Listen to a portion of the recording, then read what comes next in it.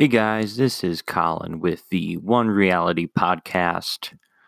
It is right now 12:14 p.m., a bit past midnight, and I was listening to a Bible message, which I'll actually be uploading to YouTube next pretty soon here, so keep an eye out for that. But I was listening to this Bible message uh, by this sister in Christ, and as I was listening to it, it just came into my head, and I felt the need to share this because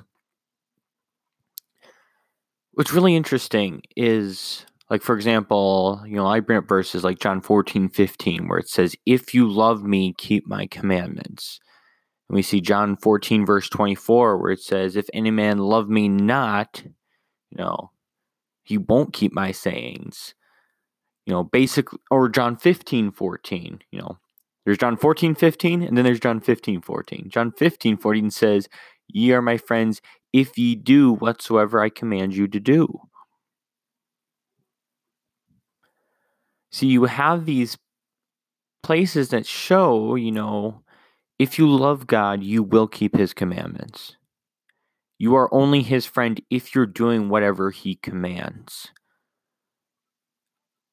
And as I was thinking about these passages, it made me think, what do people think heaven is going to be like? Because, the scripture says, these modern Christians that are, thinking that they're a Christian while they're sinning the rest of their lives, what do you think's going to happen on Judgment Day? Like, they think they're going to get into heaven, first of all, as a sinner. And then second,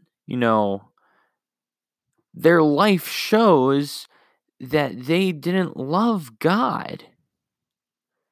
And so, Christ is going to marry a bride that doesn't love her? Does that make sense?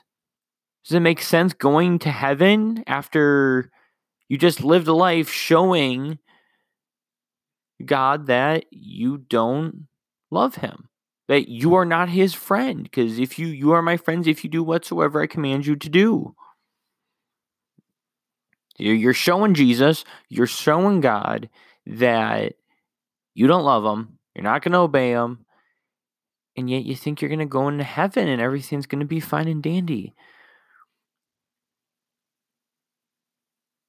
You really think Jesus is going to marry an unfaithful bride who, first of all, breaks all the commands, shows that they don't love God by breaking those commands? You're not a friend of God. Does that click? Does that make sense to you? There's not much more I can say on it, other than just think on that concept. Think about that concept and how it makes sense, because it doesn't. You can't be a sinner. You can't be breaking God's commandments and expect everything to be fine and dandy when you get up to heaven, because God's not going to let someone in who doesn't love him. God's not going to let someone in who's not his friend.